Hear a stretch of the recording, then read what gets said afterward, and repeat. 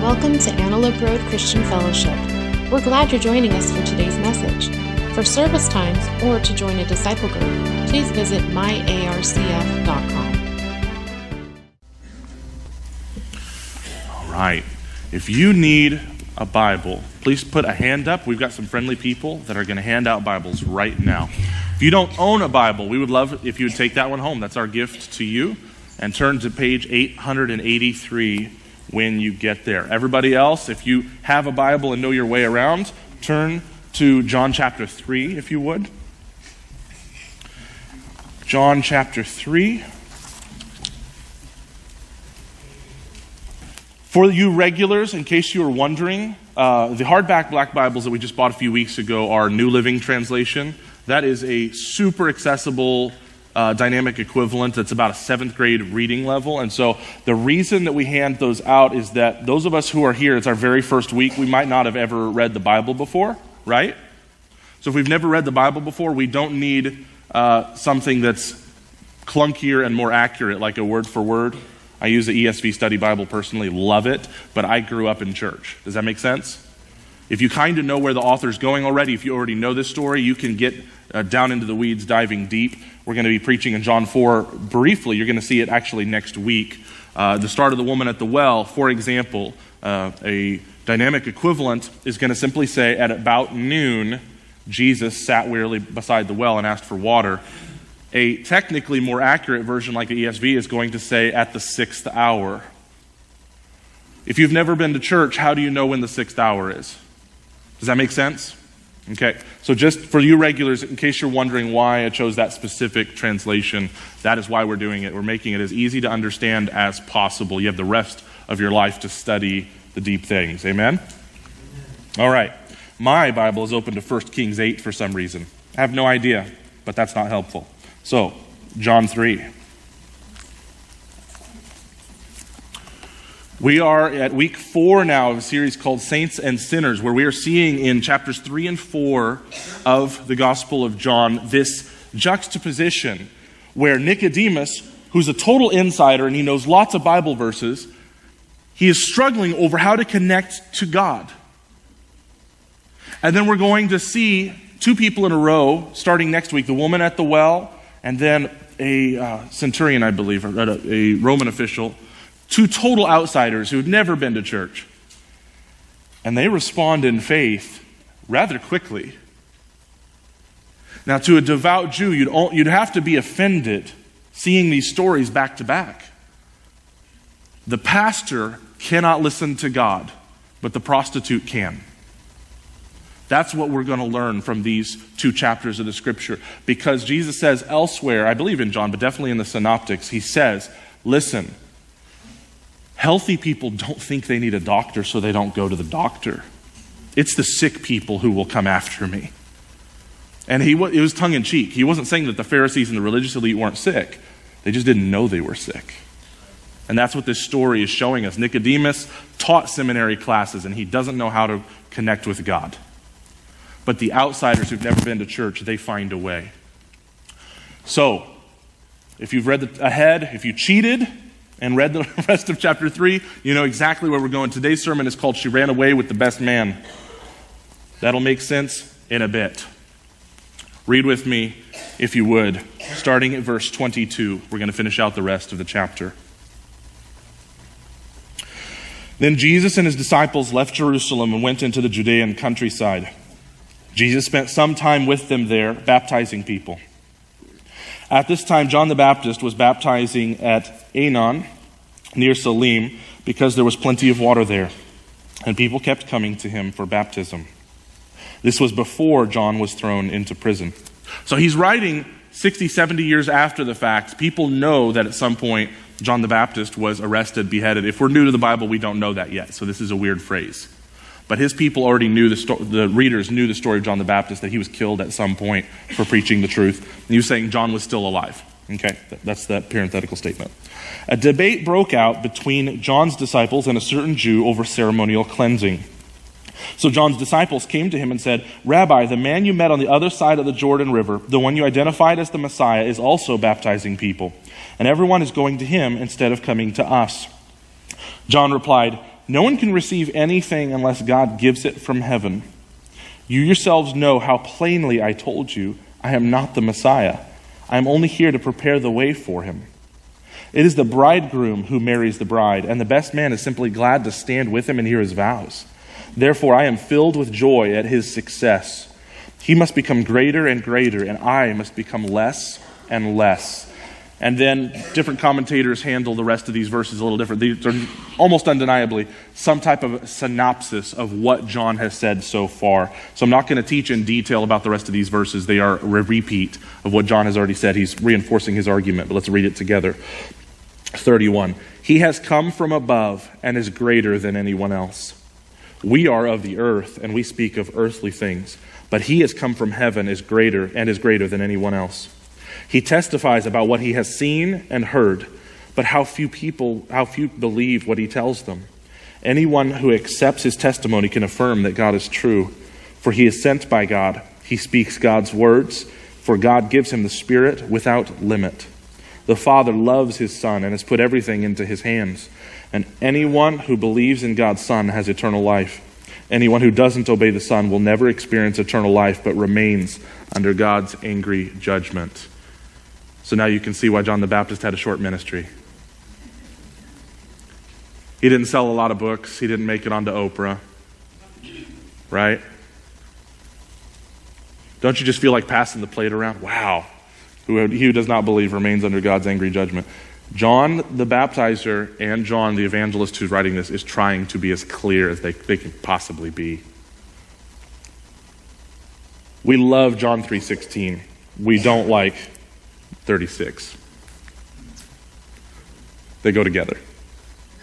They go together. If God is merciful and patient, what is he merciful with? And who is he patient toward? They go together. All right. Note takers, grab your pens. Everyone's following Jesus instead of you. Is this good or bad? Well, that depends. John's disciples didn't think it was good. Do you hear the distress?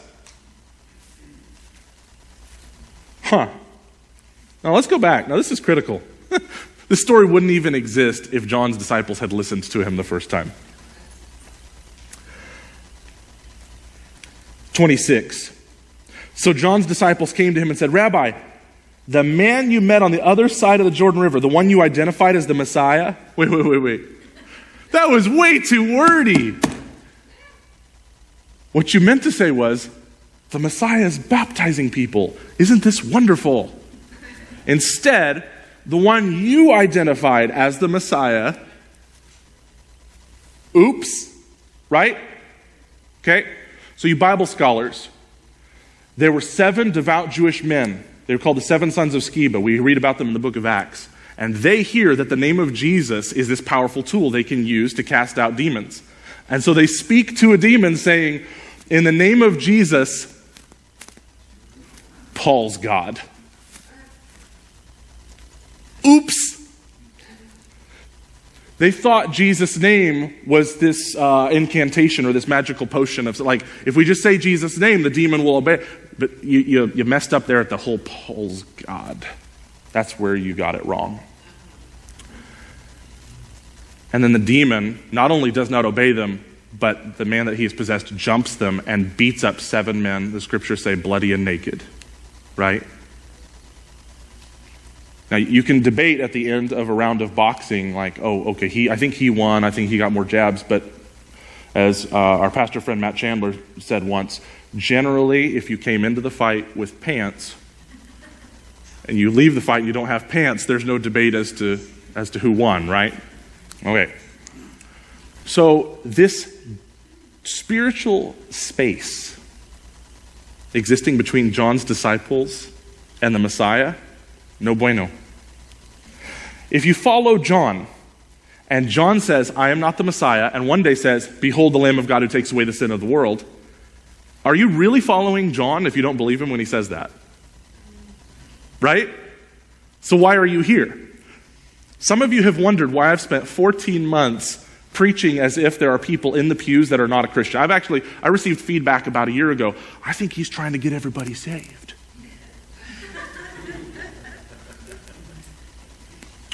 And you see, for a 34-year-old, this isn't my first rodeo. I grew up in the church, and I watched people all around me with no fruit in their life whatsoever, still arrogantly asserting that they were Christians. I've been at a church where a man in his early 60s who's been a deacon for 30 years comes forward with tears in his eyes and gives his life to Christ. Did you catch the order of what I just said? Okay. So as long as those kinds of things happen, and so long as Jesus is saying some of us are going to go to hell, kind of surprised about it, like, wait, we did lots of cool stuff for you. What are you talking about? So long as Jesus keeps talking that way, I have to sound a lot like John the Baptist.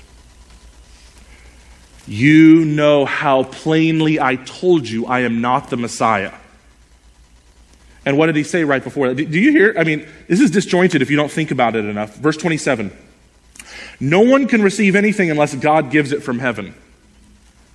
Huh? He is saying flat out to his disciples, God is going to have to give you, he is reiterating what Jesus just said to Nicodemus. Unless the Holy Spirit does this, you can't say, you don't know where it came from, where he's going, you can just see the evidence of it. Unless God opens your eyes, unless he gives you faith to trust him for who he is, I can't help you. Because I said it in plain, well, he didn't say it in plain English. In plain Aramaic, I told you, I am not the Messiah, he is the Messiah, and it wasn't enough, was it? You know how plainly I told you I am not the Messiah. I am only here to prepare the way for him.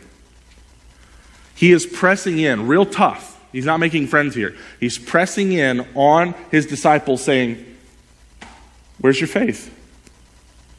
I told you the truth. You have not believed it. And since you think he's the guy over there, the one that you said was Messiah, that guy, you're jealous that his ministry is growing because you don't believe he's God. If you believed he was God, you'd be thrilled.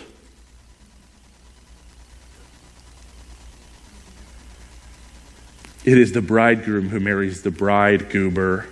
That's Greg's standard version. And the best man is simply glad to stand with him and hear his vows. Therefore, I am filled with joy at his success. John the Baptist gets it. He believed the Holy Spirit when he said, that's him. So John the Baptist is thrilled. But let's ask a 2019 question. If everybody who you have leadership over starts showing more signs of following Jesus than signs of following you, are you okay with it? Or when that happens and you get upset, is that evidence that there's something going on in your heart, that you're building a kingdom unto yourself, not the kingdom, capital K? Here are a few, I don't know if I put them in the notes. No, I did not. Okay. I want to navigate at least 4 power dynamics that we have to be stewarded, okay? When we have influence over people and we see a transition where they are following Jesus and listening to his voice more than ours, are we okay with it? All right. First, teacher and learner. I want you to ask yourself this question. When people stop asking you questions because they learned to go to the Bible for answers, do you have an identity crisis? I'm only asking this because I've seen it a million times. How many of you know that it can feel like crack to have tons of people around asking you Bible knowledge questions? Ooh, that feeds the ego. Ooh, ask so-and-so, they know. Hey, I was reading this in the Bible and I don't know, could you help me out? You don't think all of the Pharisees just came from nowhere, did you? That club grew because it felt good. It feels good. You feel holy. You feel holier than thou when people come and ask you Bible questions and ask you how to connect with God. And your wicked heart takes a beautiful priestly ministry of what you should be doing, connecting people to God, and you pervert it and you make a throne for yourself. Are we overjoyed when the people that we teach who say that they love Jesus and they're trying to follow Jesus, if we have faithfully told them to open the book that does not make mistakes instead of following the person who does make mistakes, When we teach them over and over to open the book for themselves and they finally start doing it, do we rejoice or do we have an identity crisis? It's our choice. Have we been building for his kingdom or our own? It's going to be revealed in that moment. Or what about a leader and a follower? When someone joins someone else's disciple group, are you offended? I invited them into this little group. I brought them into my home. We're hanging out, or they joined my ministry and they were serving in my ministry, and they made a lateral move over to some other ministry. Now, for sure, people can leave a group or leave a ministry for bad reasons, but sometimes they're doing it for great reason. If you are a greeter and you suddenly wake up and find out, I hate people. We need to find a lateral move. Let's hand you a vacuum cleaner and you come in and help out Rocky, at some time when there are no people around, let's find something that fits your gifting. Not all moves are necessarily bad.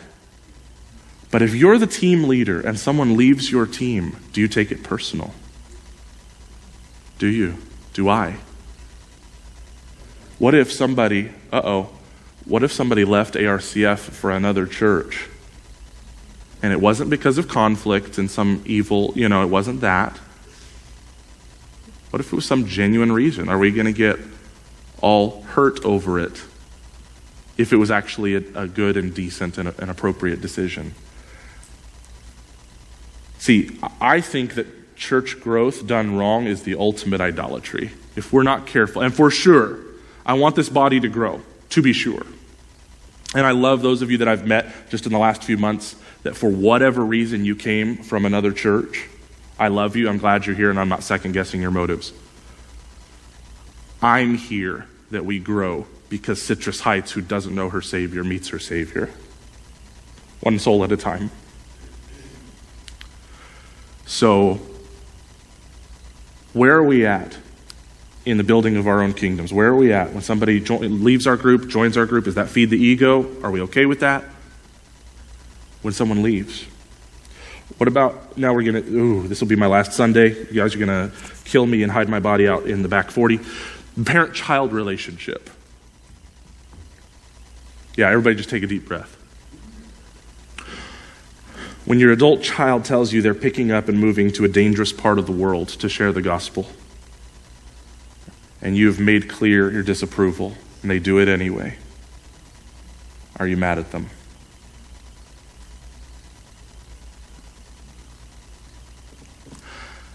Again, I'm bringing this up because I've heard the story countless times, and I'm going to have to deal with it myself probably, almost certainly within the decade, having a 10-year-old. It is one thing to call myself a Christian parent, and I define in my own head what that means. I bring you to church, we teach you Bible verses, I try to repent deeply when I screw up, whatever that means. But then one day, when my daughter's graduating college and wants to go work for IJM in Kashmir province of India or Pakistan, depending on whose side you're on, is she my daughter first or she his?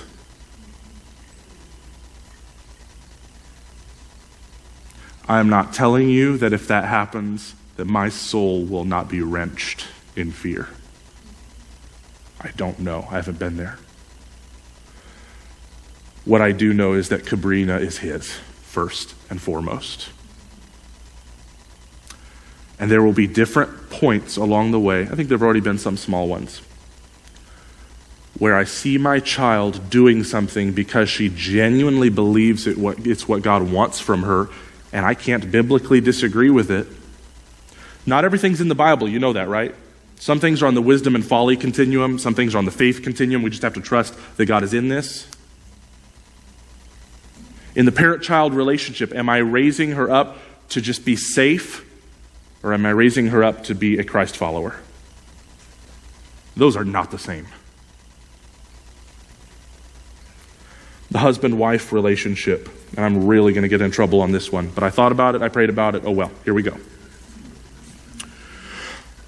When your wife buys groceries to give to the food closet, when you specifically said you wanted to save that money for your new boat, what do you do?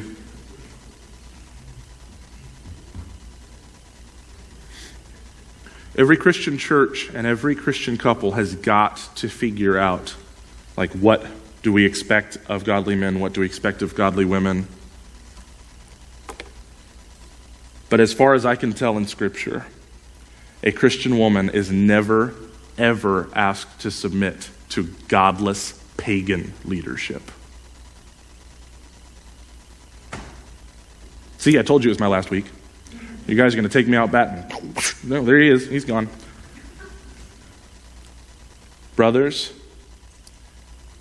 if you are not acting like a Spirit-filled Christian and you are pursuing something of the world with all your heart, soul, mind, and strength, don't expect this pulpit to stand behind you. I'm not going to tell your wife to follow you when your endeavors are blatantly selfish.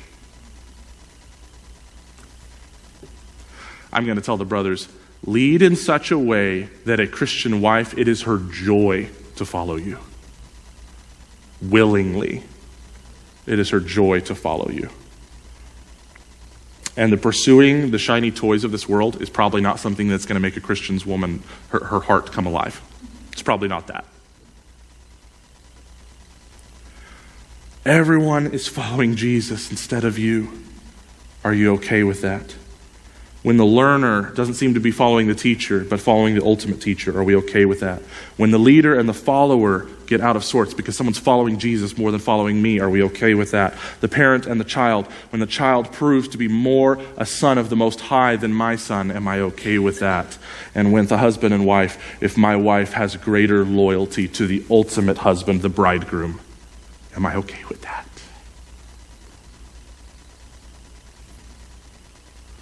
Because if I am not, I am an idolater.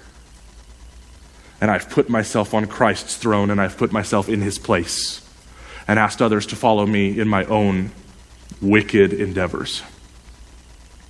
John has an opportunity right now in this text. You know what? You're right. Shame on him. He shouldn't be baptizing people. We got here first. It's like two churches in the same town, like, well, we're the First Baptist Church. That's literally what First Baptist means, if you ever wonder. It just means they got here first. And then there's the Second Baptist Church. And everyone's going to that church now because they like the music better. Blah, blah, blah. What would happen if in a small town, there were only two Christian churches? And you're the pastor of the first one. And you heard that Jesus Christ showed up and started pastoring the second church. Everyone's going over there. What's the appropriate response when you find out Jesus is the pastor at the church down the street? Folks, we're wrapping things up. Come on, follow me. We're headed down the street, right? One kingdom. One king.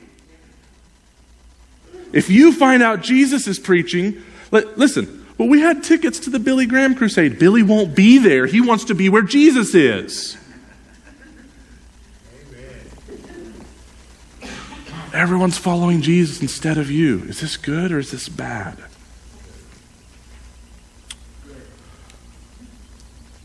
John the Baptizer understands what Nicodemus does not.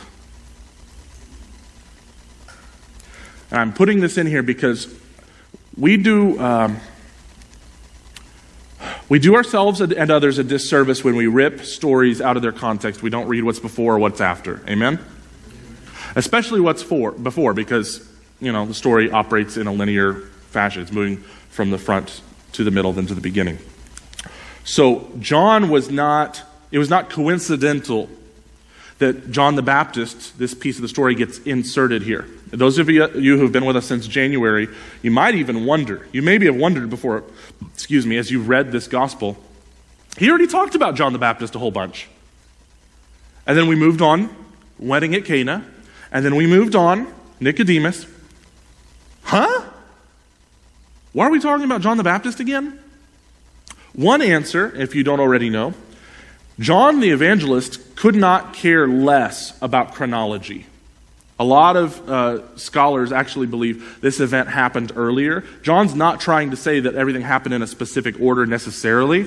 John's order is entirely theological. He's trying to make a certain point that the receiver, the reader, would believe.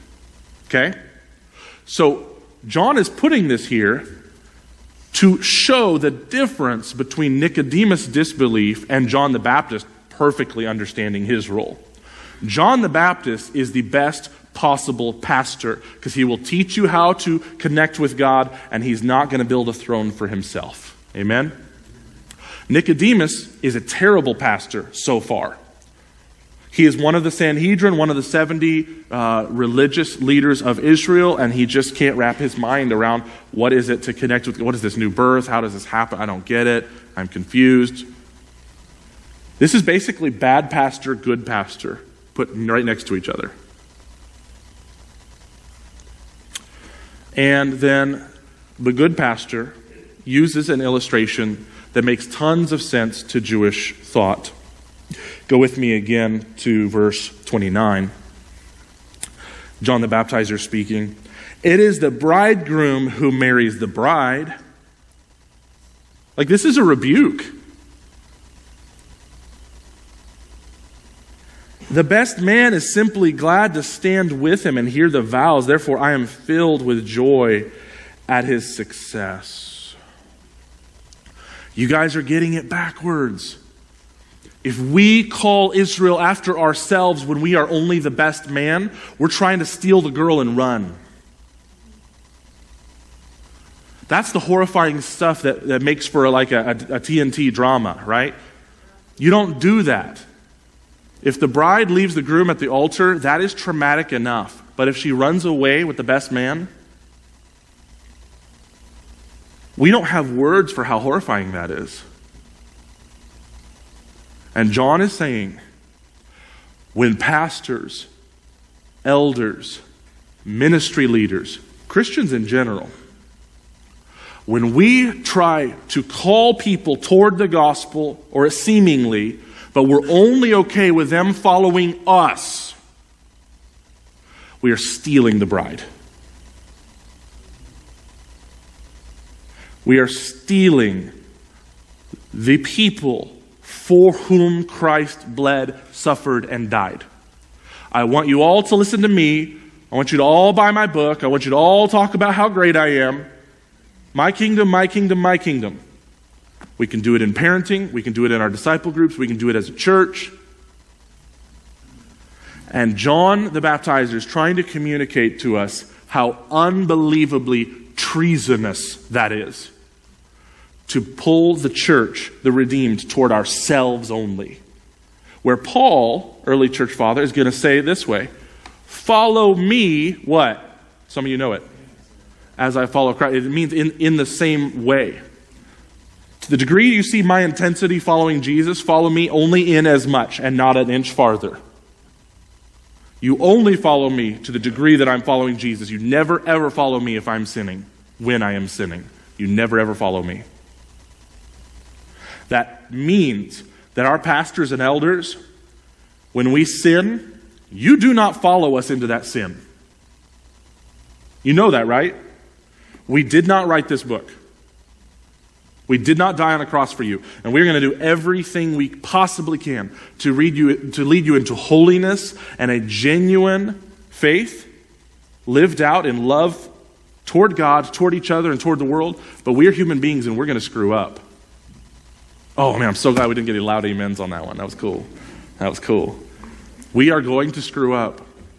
The elders will sin. The Bible will not. This will never sin. It will never lead you astray. John chapter 1 said the Logos. This is, the Word became flesh and made his dwelling among us, right? I just want to be clear who we're following. If you guys think I keep beating on this drum, watch the evening news for which church just recently became a cult. If you guys think I'm barking up this tree for no reason. Cults of personality are normative in American culture. That's why I keep saying mean things, so you'll be offended enough that you won't follow me all the time. A Christian's joy, if we listen carefully, is not complete until people are following Jesus. Did you know that? If you love Jesus today, your joy, the fullness of enjoying God and his light pushing back darkness in the world, your joy cannot be complete until the darkness in individual hearts is flooded with the light of the gospel of Jesus Christ. It's not possible. Now, I didn't get any reaction from the room on that one, either because you guys are really thinking, or because you disagree, or perhaps you think, oh, that's kind of blah, that's kind of duh. No, this is a bigger animal than you might think. Because every form of advertisement on planet Earth is trying to sell us joy. It tells us we can find joy, even uses that word, especially around Christmas time, when in fact all they have is a cheap knockoff called happiness.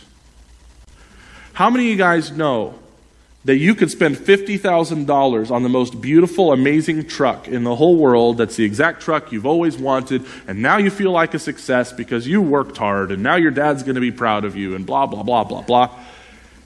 And your phone could ring, and you answer that phone call, and in 4 seconds, all of your happiness disappears.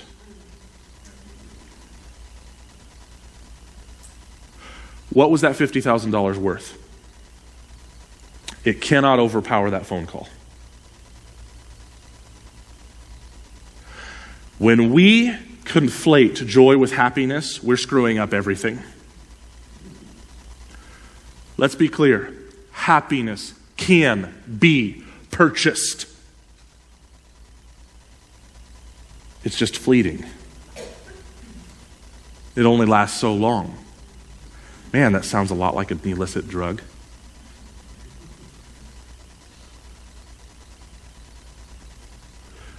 And what do? We keep marketing it to you. Keep buying, please. Keep buying, please. Keep buying, please.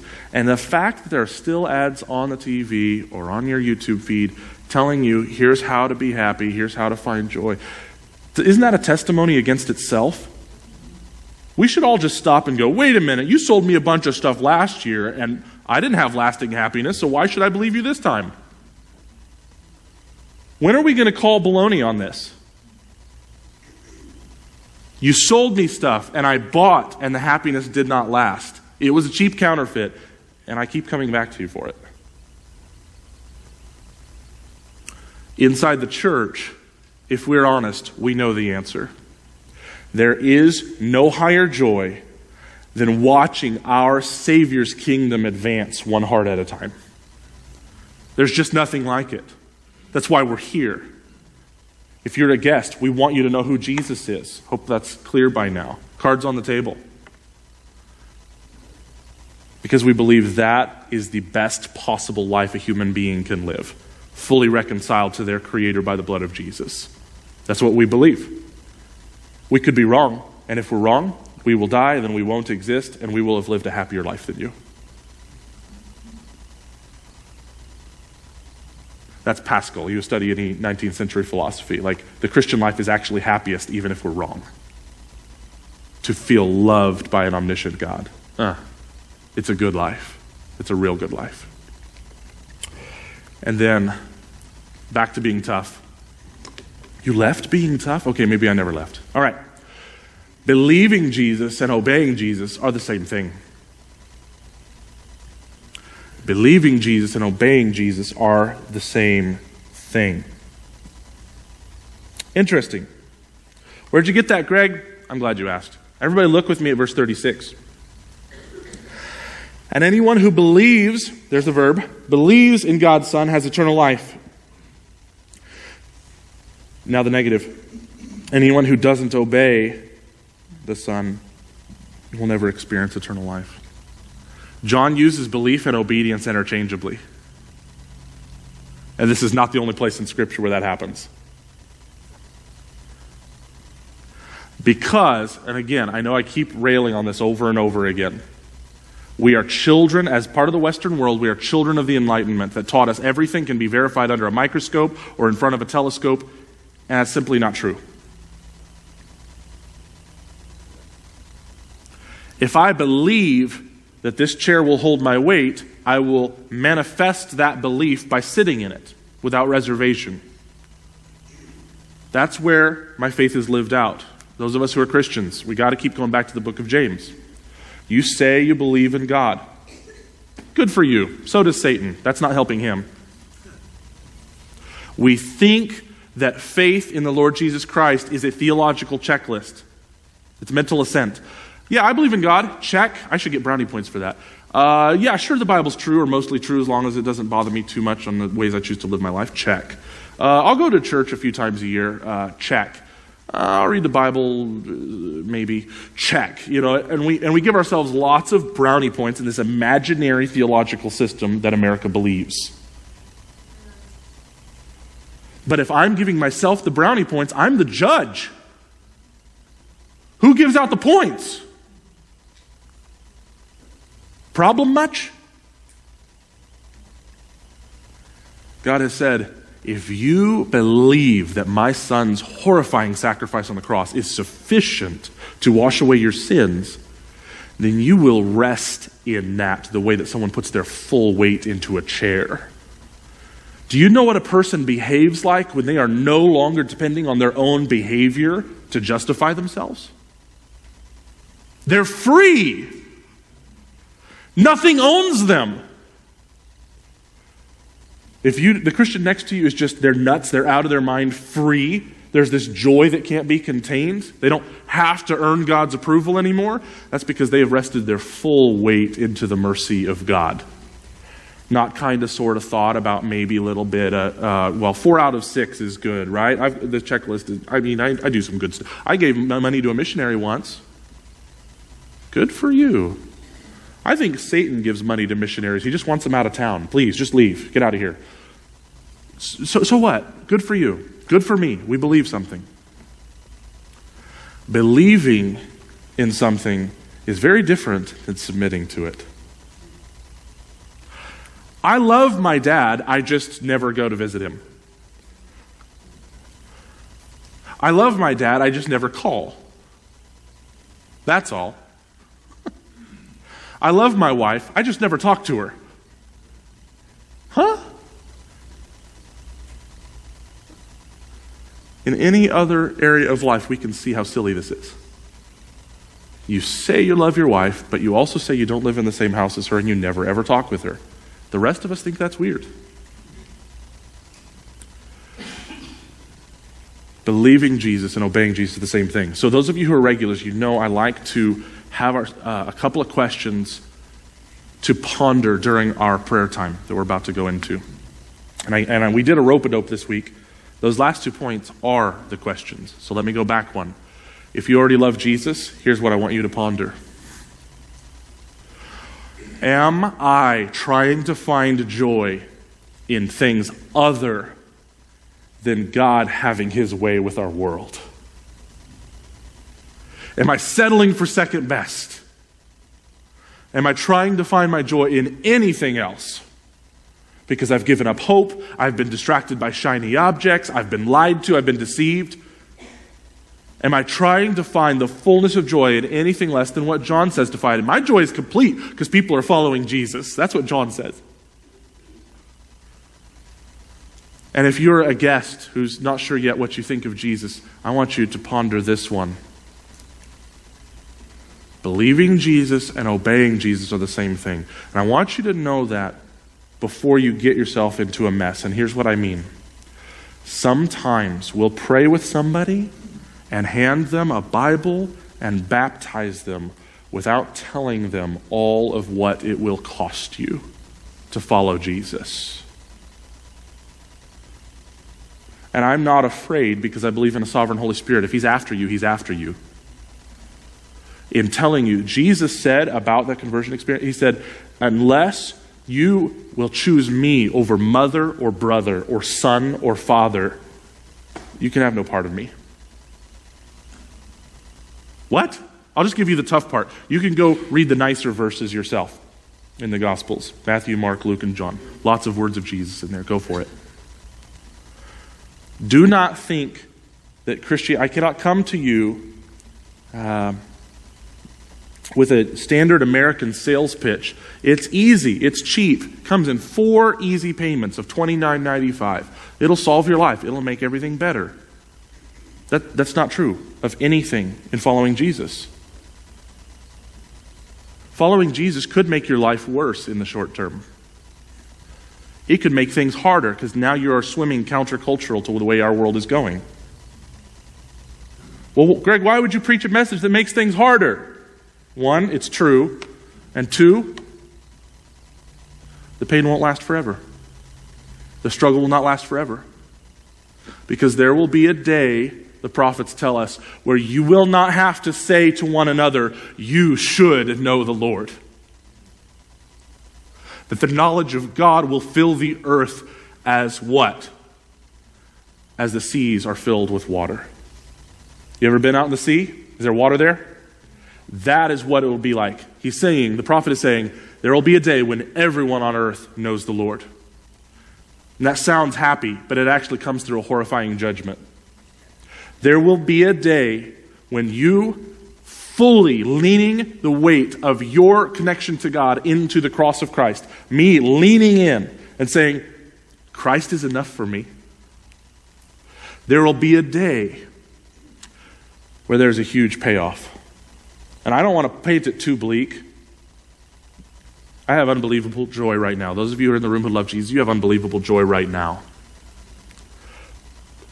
But I just don't want anybody who is considering the Christian faith to be deceived by the baloney that's on television, by the baloney that you can find in a supposedly Christian book in the airport that tells you this is going to be easy. It's not going to be easy. Fighting the darkness is not easy, but you know what? It'll wake you up in the morning. Anybody ever had a job that was really hard and it was your favorite job ever? If it speaks to your soul, it gets you out of bed. The kingdom of God gets me out of bed every morning, and it's hard. All right. If you are an elder or an elder's wife and you're comfortable so doing, would you guys please serve as prayer counselors right now here on the sides or the front of the room? We're going to pray, and we're going to respond to the Word of God. I'm going to encourage you. Oh, I didn't hit the next slide. I'm sorry. I'm going to encourage you to write down your takeaway. Maybe go pray with somebody. If we do not respond to the Word, we are hearers only, like Nicodemus, right? So we're going to take a moment. If you do not feel like you've heard from God, now is a great time to stop and say, God, I don't feel like I heard from you. What's going on? Reach out to Him and just wait and see how He reaches back. We're going to pray, and then I'll dismiss us in a bit.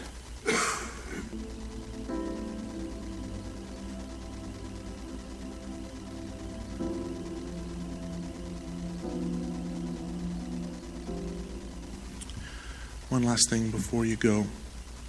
If you are new or relatively new, as you define it, and you decided, wow, this is definitely a place I want to be my church home, we would love to connect with you. We have a table here at the back called our VIP table. And that's just a good place where we can exchange digits. And I know how it is. On a first date, you might not want to do that. But if you've been around and you go, wow, this is a good family, then we would love to connect with you, exchange cell number, email, and get you connected into a good Bible study, connected into a ministry. So that's what that table is for, and we have a gift for you when you go. All right, everybody else, you've got 6.5 days to throw salt in every direction and shine light in every direction. Ready? Break.